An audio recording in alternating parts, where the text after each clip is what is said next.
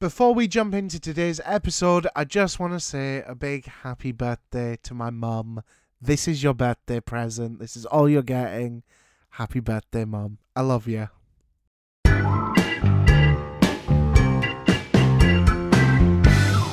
Hello and welcome back to another episode of Drama School Dropout. This time it's episode 77, and as per usual, my name is Ingram Noble and I am your resident Drama School Dropout. And this episode of Double Drama School Dropout, because we are celebrating all April to celebrate me turning 24, I am joined by an absolutely fabulous actress who also happens to be one of my drama school lecturers.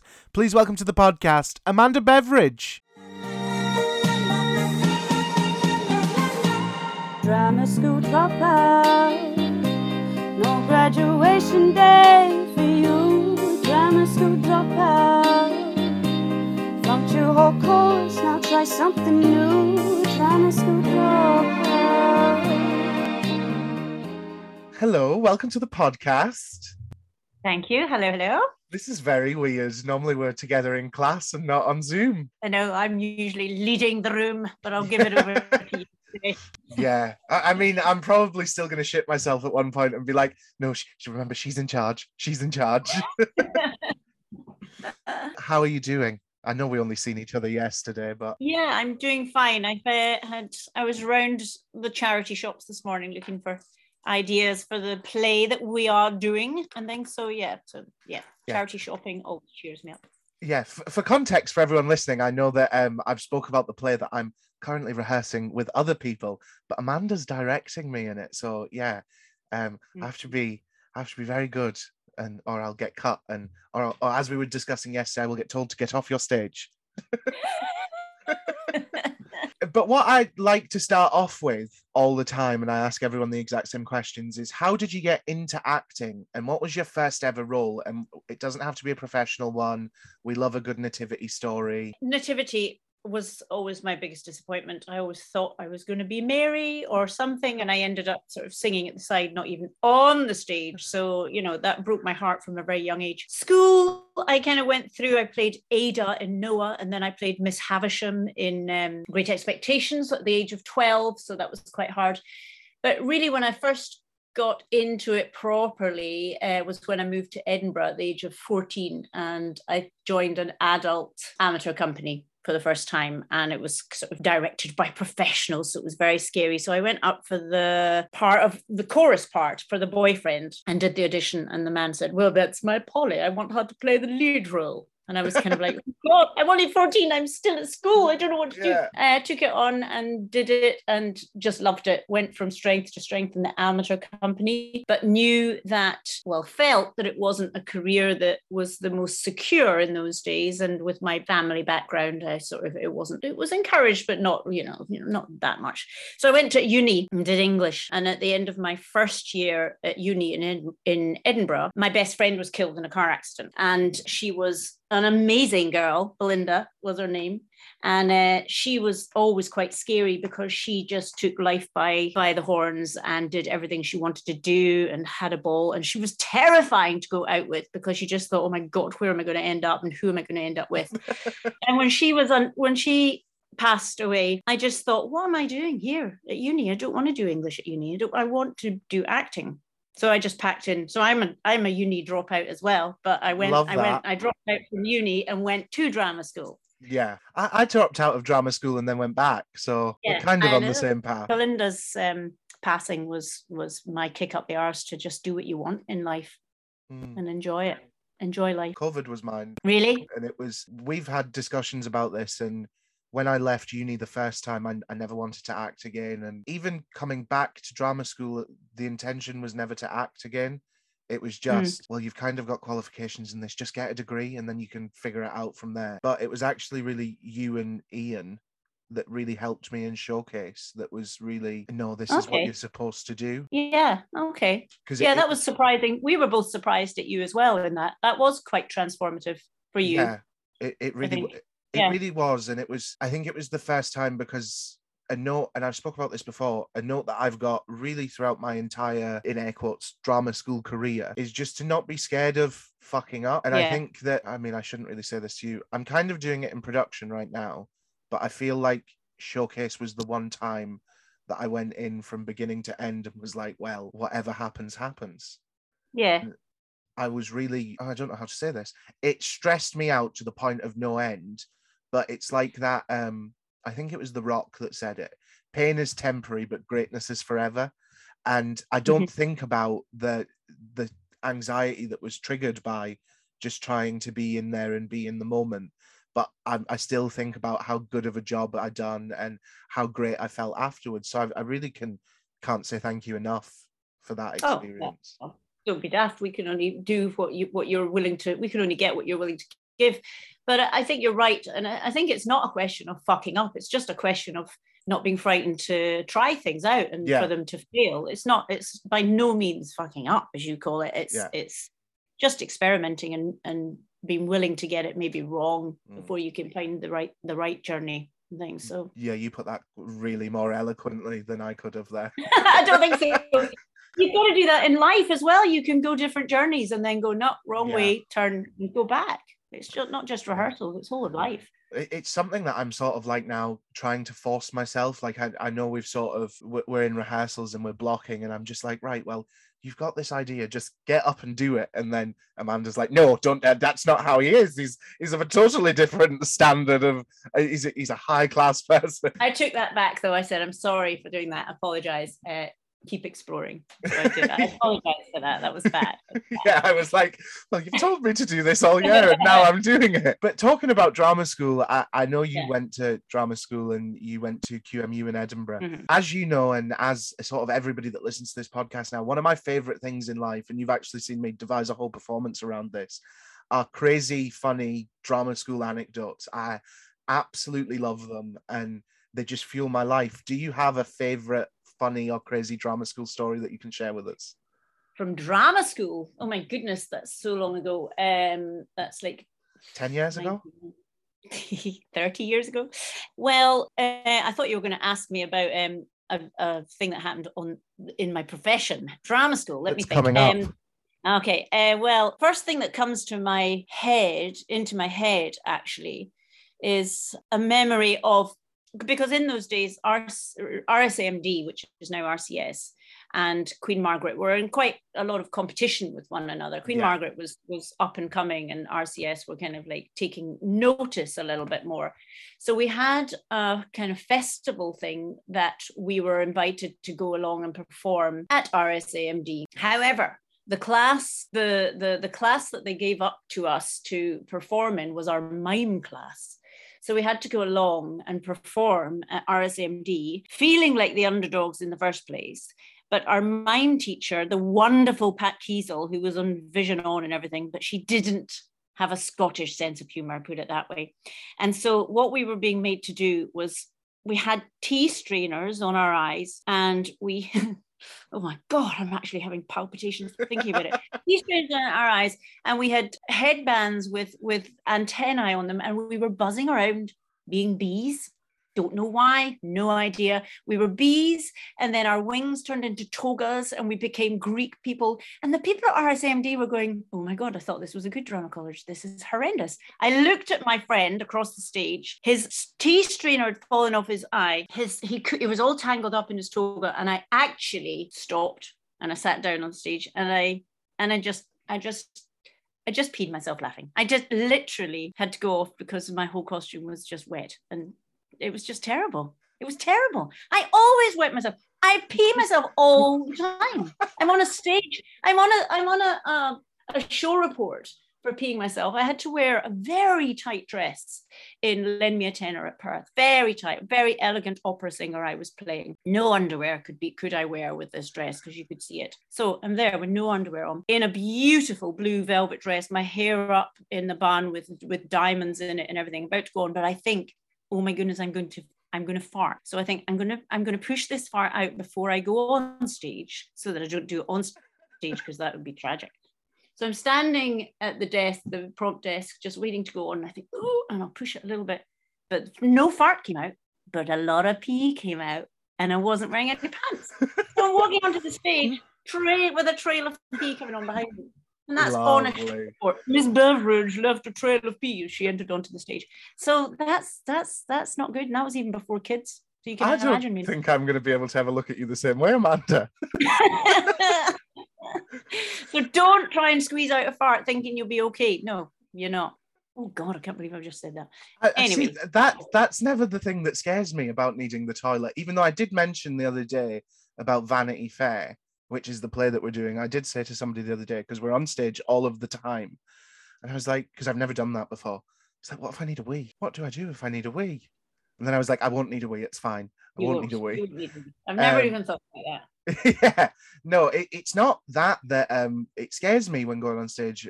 I don't think I've ever told this on the podcast. I've got a very dodgy knee that dislocates quite often, and I've always prided. That's not a word. I've always been proud of the fact that it has never dislocated on stage, and then Showcase happened. I can't remember. I feel like it might have been the photography run. Yes, it was. And I shouted at you. And you were like, what are you doing? And I was like, my knee's dislocated, Amanda, and I've carried on. Please leave me alone. And I hopped off stage. Yeah, so that was the first time that's ever happened. And I just remember being like, you've just got to keep going. And I like hopped along to like my mark at the front of the stage. So yeah. Can't wait for that to not happen in Vanity Fair. Yeah. Because the thought was, do I just stop? Because I know I can pop it back in myself.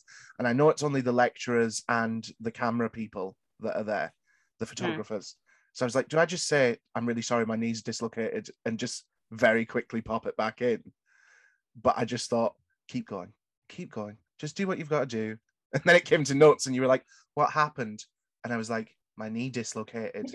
And then Fraser went, yeah, I heard him pop it back in. It was great. It's good that I noticed, though. I'm obviously caring about your performance. And I was just like, yes, my knee dislocated as I stood up to do the best line of the entire piece.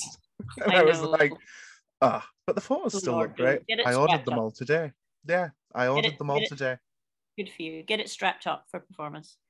To be honest, it's just more that I just need to be, because it had never happened on stage before, I was very, it's never going to happen, and just didn't really take care of it. So I just need to make sure that I'm not flinging it around and doing all that stuff.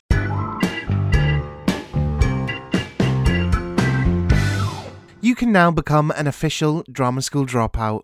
We're now on Patreon, and you can help this podcast grow on so many levels. As an official Drama School Dropout, you'll have access to unique benefits, including exclusive early access to episodes before anyone else. To become an official Drama School Dropout, please go to www.patreon.com/Drama School Dropout.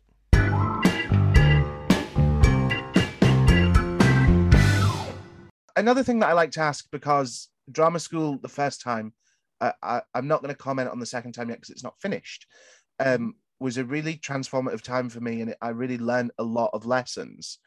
But what was the biggest lesson that you learned at Drama School? Oh gosh, my biggest lesson at Drama School. I think I've learned more since leaving. My biggest lesson at Drama School was, oh God, I mucked about at Drama School. I really didn't focus at Drama School. Do you know that?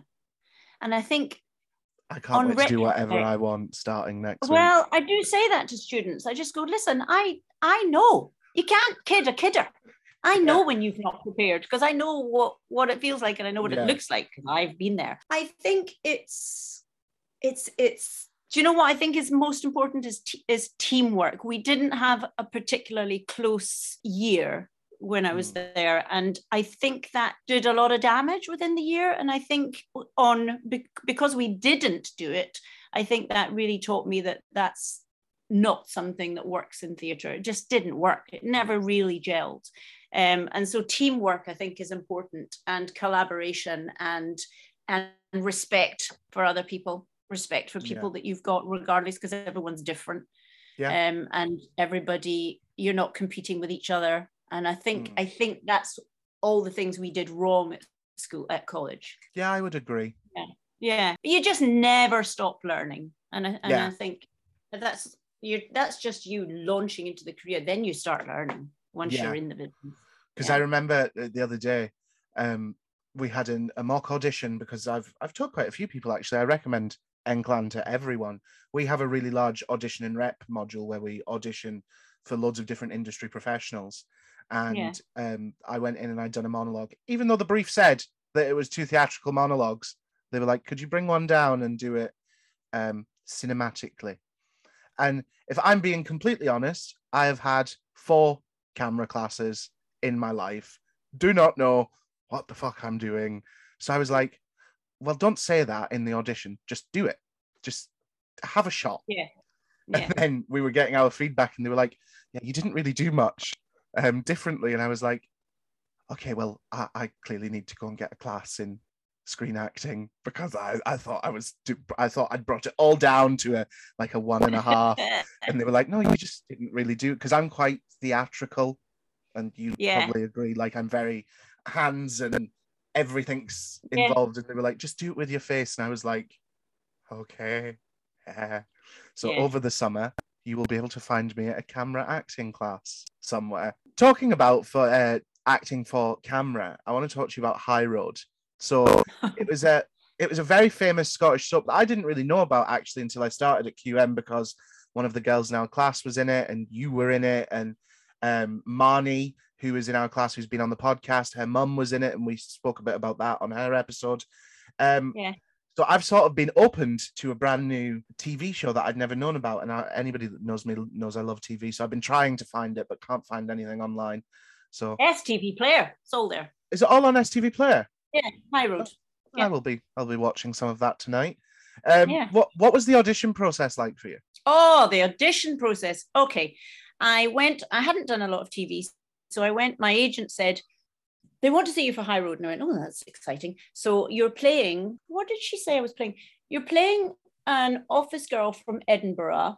And so kind of like air hostess type. That's the kind they're looking for. So I went and bought a suit because I didn't have a suit. So I went and bought a sort of suit with a plain jacket and a wee tartan skirt. I thought that's perfect for, airline, Scottish Airline. Went along, did all my hair nice and neatly and everything, and sat there and said hello, blah, blah, blah. And they went, you do know that you're up for a student lesbian? And I went, no, I was told that I was up for a really smart girl from Edinburgh, a sort of air hostess. They went, no, you're up for a student lesbian. So I said, oh, well, great. I've bought a suit today. I'm looking really, really like a student lesbian. If you see me today, actually, Ingram, I look like a student lesbian from Edinburgh. So I went away. I was so angry. I just thought, I got all misinformation. I phoned my agent and I went, you told me all the wrong information. They went, well, maybe we did, but they've just phoned and you've got the part. So there you go. So what that taught me, I used to always try and second guess what they wanted me to look like, what should I wear, how blah, blah, blah, blah, blah. And it just showed me that it doesn't matter. You can't second guess these people. If they like your voice, if they think you fit, then they'll put you in. Doesn't matter what you're wearing, Amanda. Yeah, it was really odd, but it did teach me, like, you can't second guess an audition. Just go along. If you're right, you're right. If you're not, you're not. Yeah, so you were saying you're a lesbian student, and you were part of this second lesbian kiss on a soap in Britain, Beaten by Brookside. I double checked because when we were talking about it the other day, you didn't know if you were the first or not. What was that like back then, to be part of something that really has been so historical? Well, of course, you don't know it's historical at the time, do you? There was media attention. People would come to my house and interview me with my Wayne, Maddie, who's now 26. She was 1.5 at the time, and so I got gorgeous photos, which I still have in my house. It was good. It was our first episode, though. I didn't know Sarah Gudgeon, who was my beautiful girlfriend. Didn't know her at all. She'd been in the soap for quite a while, and as I said to her yesterday, I said, "You were quite aloof, madam. I was quite scared of you," because she was very aloof towards me. And our first episode, before we even knew each other, we had to do the kiss, and it was, you just think, oh, come on, we could have done a few episodes before that. But yeah, I got what was it? My from housewife. To gay icon. I didn't mind the gay icon. I thought, housewife, when was I ever a housewife? Ian knows he's got that down. Yeah, he's like that. Yes, she's a housewife. It's nice. Yeah, it's lovely to have it to look back on. Really nice to have it to look back on. But yeah, I think being gay now is a lot more. It's not simpler. Never simple, but it's a lot more enjoyable. Socially than it accepted wasn't. and... Yeah. Thank Was the there Lord. what was the public reaction like to it? Because I know that I've spoken to Sarah about it a few times, and she was like, yeah, sometimes you'd get a bit of abuse in the streets and people would come up and... Yeah.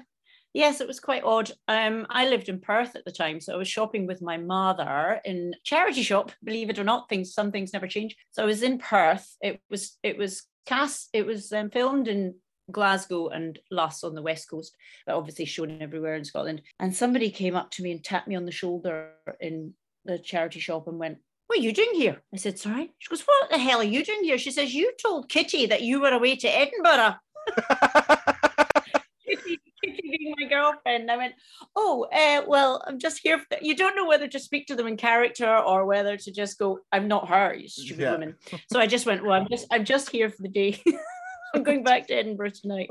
But no, it's quite weird. But I think the public, it was towards the end of High Road, actually. And I think what they were trying to do was trying to update it and make it a little bit more relevant. But the audience didn't budge. They didn't want to budge. They didn't want their 30-year-old soap going that direction. I don't think so.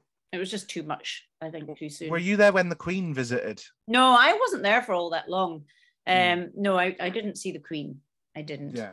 But the Queen of High Road was Mrs. Mack, of course. She was good enough queen for me to meet. She was marvelous. So I want to ask you one last question about it now that everything's being rebooted and everything's being done with a different spin on it. And so see if they phoned you tomorrow and said, "We're bringing High Road back and do you want to be part of it?" What would you say? Oh, yeah.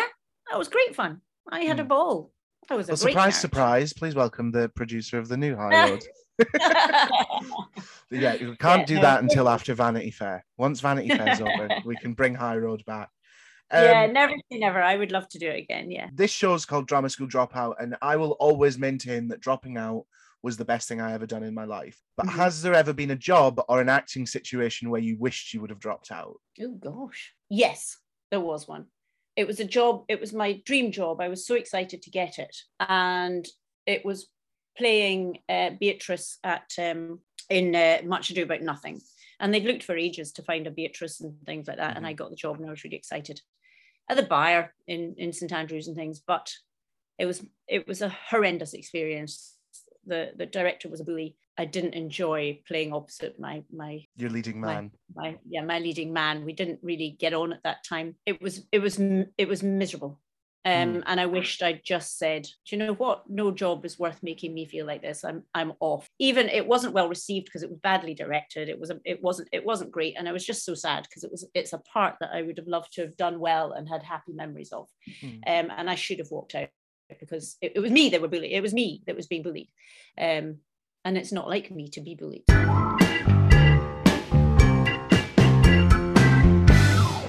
Another question that I ask every week that is one of my favourite questions to ask. If you were doing a 1 month run in a 2-person show in the West End and the casting director came and said to you, "Amanda, listen, we've got enough money that we can do whatever we want. Who do you want to be your co-star?" And you can pick anyone in the world, but they have to be alive. Easy question. If it's a female, Glenn Close, and if it's a male, Stanley Tucci. Very great. I would learn so much. I'd just watch. I just love them. I just love them. Answer. And everyone that's returning to the podcast or anyone that's new, I'm continuing on my campaign. Please go to Catherine Tate's Instagram. Please ask her to come on the podcast or ask her to do a 2-person show with me in the West End. Either I'll be happy, extremely happy with. Yeah, Catherine Tate. It's been my answer since day one. I listened to it. And do you know, I genuinely sometimes when I say it, I'm like, have I said it in every one? And then I was like, no, at the beginning it was Whoopi Goldberg, but because she doesn't like to fly, I don't know how easy it will be. But so Catherine Tate, very, very close second and now has turned into first. So Catherine, if you're listening, you are irreplaceable. I love you. I can't wait for the Nan movie. And she's doing a new sitcom this year set in a prison, which I'm very excited. Well, Stanley Tucci, I'm all yours if you want me. Yes, well, if anybody wants to get in touch, I have direct contact to Amanda. So I can put it all in touch and I can take my 10% cut. But I will say that the whole West End question, I asked it to somebody last year. I won't say who because it still hasn't come out. they answered, phoned me 3 weeks later and said, by the way, I've just booked a job with X. Oh, wow. And I was like, here That's are my bank amazing. details. I will take my commission. Wow. Fantastic. A question that I've been asking quite recently, just because we're coming up to it. We're coming up to graduation season right now, and 7,500 people. Yeah, we all graduate. Can't wait to be in competition with them all.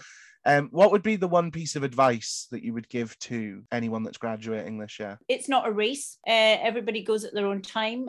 If you just keep doing what you're doing, and I think if you're passionate about what you do, then you'll do it, and you'll do it however many people knock you back. It's not a race. You're not in competition with anybody, because you are you. Keep learning, keep being curious, keep talking to people. I think you said in one thing, never take a day off. Take a day off.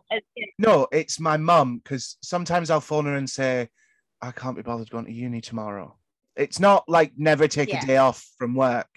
If you're like sort of doing something is what I think she means. Because sometimes I'll ring her and go, oh, I really can't be asked getting up at 7:30 tomorrow morning to go to uni. And she's like, no, and that's right. Go in, because you don't know who's going to be there. You don't know who's going to see you do something. And it could just be the person.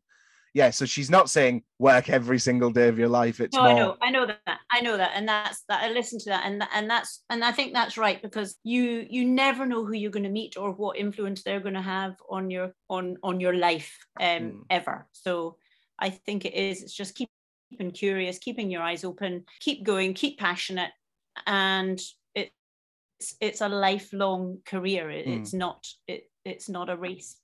And it actually, yeah. It happened not long ago, actually.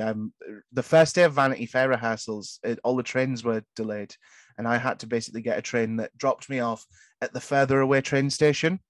And this guy got off at the same station as me, and I was rushing to get there because I was already late. And I thought this guy was following me, and I was like, "Oh, this is a bit weird," because it's all walking through back streets and housing estates. And I was like, "This is very I don't know whether I should say something to this person, because." It's like they're following me. So I just stopped and I lit a cigarette and let them pass me. And it turns out they walked into the college. Ian was stood there waiting for them. He'd come in to talk to the honours. And I was like, thank God I did not say something to this man. Because I genuinely thought he was following me. He was a bit dodge. Yeah. He looked a bit dodge. And I was like, but then he walked in the same door as me, and Ian, who is another lecturer on the course and Amanda's husband, was stood at the doors. And he started talking to him, and they'd come in to talk to the honours. So I was like, thank God I didn't say anything. While I was doing my research and everything, and you've done a lot of stuff. You started a theatre school. Yeah, obviously you worked a lot in Pitlochry, and you've worked all over Scotland. What has been one of your favourite jobs that you've ever done? I'm a bit like you in that I love the theatre. I do it for theatre, and I did a lot of theatre. Lots of reasons. So many jobs I've loved. I did Noel and Gertie with my husband, with Ian. I loved that, and I still have very fond memories of it. There was one sort of play that I did. It was at Pitlochry, and I'd done a few seasons at Pitlochry, and with Clive Perry, who is now unfortunately no longer with us. Some people say fortunately. I said unfortunately, because he taught me an awful lot. And it's never fortunate that somebody dies. I'd worked with him for years and done lots of productions with him, and he taught me. He really kept me going, keep teaching, kept giving me lead roles and things like that. And I thought, well, he must think I'm good.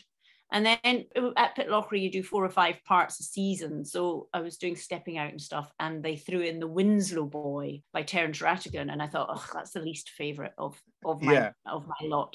However, the language, you know what I'm like with language, the language of it and the challenge and the character, the Catherine Winslow was the most joyous character. She was intelligent, she was politically motivated, she was a family person, I just adored her, and it was the first time I just loved it. I just loved the costumes, I loved everything about it, and I was getting déshabillée, as they say in Vanity Fair. I was getting changed afterwards, after the first night, and Clive Perry came and he knocked on my door.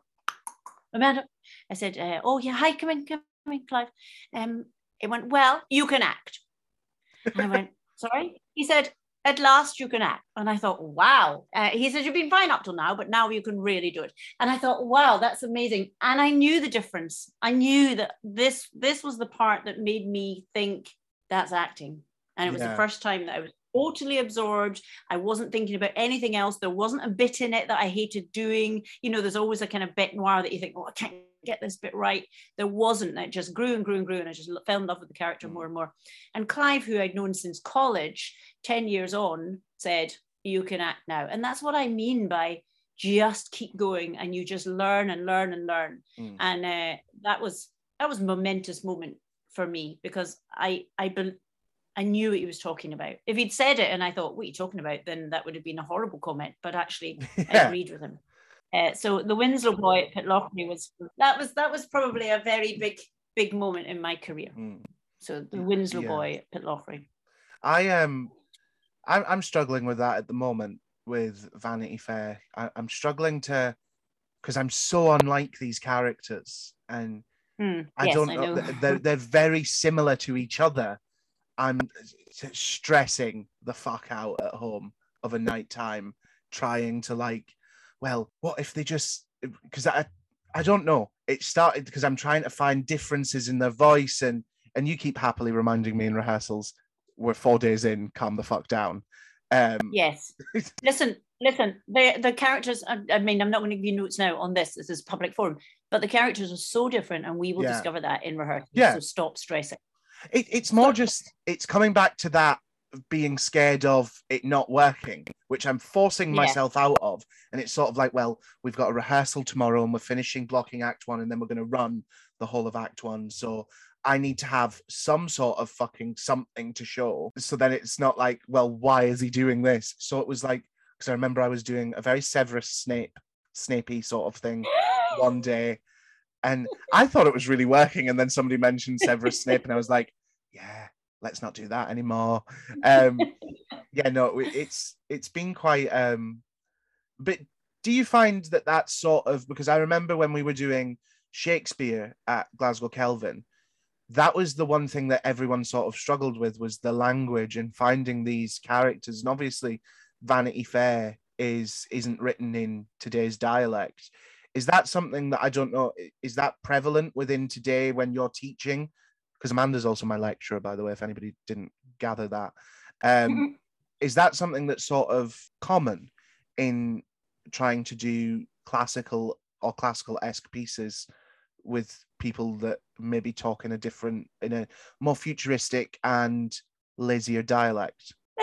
I don't think it's any more common nowadays than it's always been. Shakespeare's always been. It's just it's a skill and a something that you have to learn. It's a style. It's an acting style that you have to learn. I think what you do have to have as an actor is a curiosity about language and a love of language and an appreciation of all sorts. But I don't think it's any worse nowadays than it ever has been. Students have always struggled with that kind of language. We've not spoken in that way since Shakespeare's day, even then people spoke like that. So yeah, it's heightened language and stylized language, and it's a skill and a technique that you learn. Everybody has to learn, and always has done, really.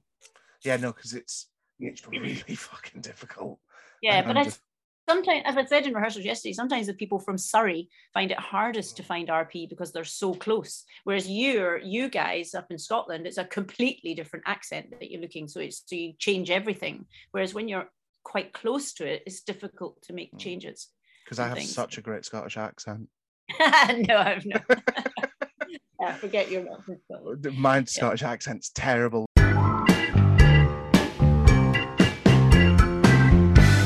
This episode of Drama School Dropout is brought to you by High Productions' newest stage play, This Is Where We Get Off. This Is Where We Get Off follows the Moffat family through some of the most difficult days of their lives. Yvonne is 7 months pregnant, her husband Philip is constantly disappearing and leaving dodgy phone bills behind, their 18-year-old son Lip is debating joining the army and trying to navigate his love life, and their dog-breeding, sex toy-selling neighbour Rhonda is still doing her weekly shop in their kitchen. How will they cope with the unexpected arrival of an estranged family member? You can catch This Is Where We Get Off in Glasgow at the Webster's Theatre on the 21st of April. Get your tickets now at www.highproductions.co.uk.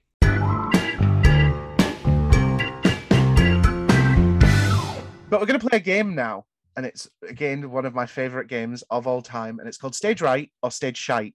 And basically, it's 3 stories. Okay. 2 of them are the truth, the whole truth, and nothing but the truth, and have been sent in by our listeners. And then one of them is a big fat lie that has been made up by our producer, Heather.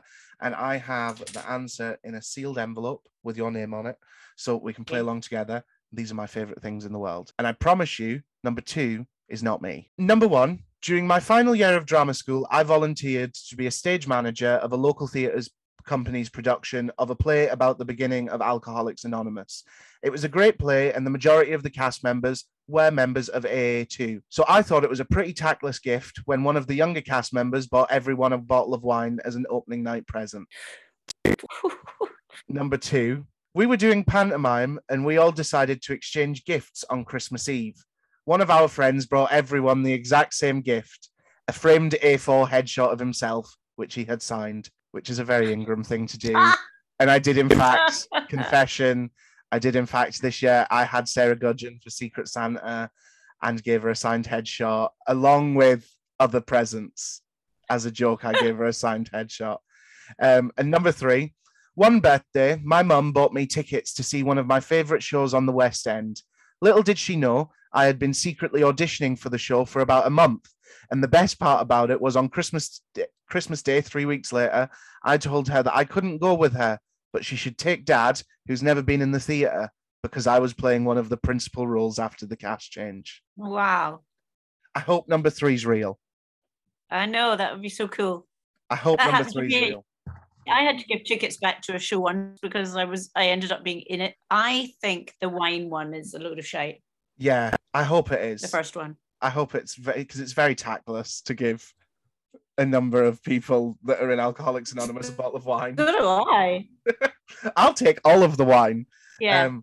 But yeah, and I believe the headshot one because I've done it. But I didn't give everyone a headshot. I just gave, somebody mentioned it while we were doing Secret Santa, actually, because I'd brought out hoodies for the podcast, and somebody had said, so whoever Ingram's got for Secret Santa is just going to get a load of merchandise. And I was like, no, obviously not. Like, I'm conceited, but not that conceited. And then somebody mentioned, well, they're definitely going to get a signed headshot. And I was sat there and I went, yeah, they are. Just as a joke. Like, complete dud present. Like, I got Sarah a really nice make your own cheese kit and a bottle of wine. But then at the bottom of the bag, I put a signed headshot. May you never know. May we be well worth a lot of money. Oh, no, I did tell her I'd never want to see it on eBay. It was number 2. So Heather clearly wrote this about what I was doing. So the Alcoholics Anonymous one is true. And at least the West End one's true. I'm very happy about that. That's a really nice story.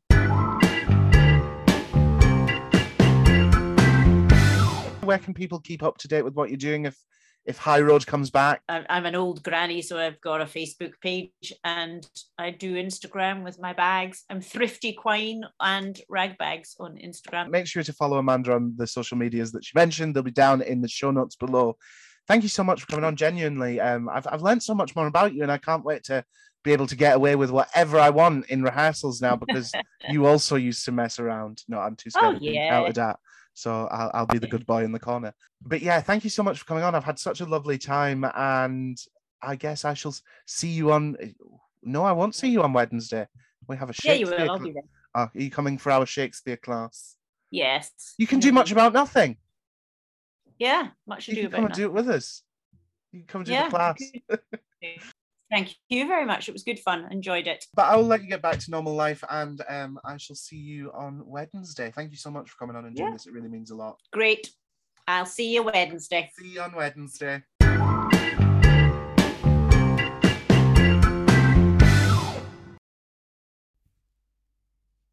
And there we have it, another episode of Drama School Dropout, episode 77 completed. Thank you so much to Amanda for coming on the podcast, and make sure to follow us both on social media, which you'll find down in the show notes below. And I also just want to quickly mention, she mentioned a second Instagram account called Ragbags. Amanda makes great handbags and tote bags made from upcycled fashion material. I don't know. Upcycled material I'm going to go for. I feel like that sounds right. So please make sure to go and check them out as well. They'll be down in the show notes. As per usual, make sure to follow us both on social media. And if you're feeling generous, remember to leave a rating and a review on the podcast. It helps us out so much you don't even know, and it's free. So why bloody not? And this is one of the last times I promise I'm going to mention this. The show is next Thursday, but please get tickets for This Is Where We Get Off, and you can get those by clicking the link in the show notes below or going to www.highproductions.co.uk. And if you have a story for Stage Right or Stage Shite, if you have a weird or wonderful or crazy story, please email us at dramasschooldropoutpod@gmail.com, and make sure to let everybody know that you can now become an official Drama School Dropout by signing up to our Patreon, and you get loads of exclusive rewards just for doing that. You get early access to episodes, loads of stuff, so why not come over and become an official Drama School Dropout?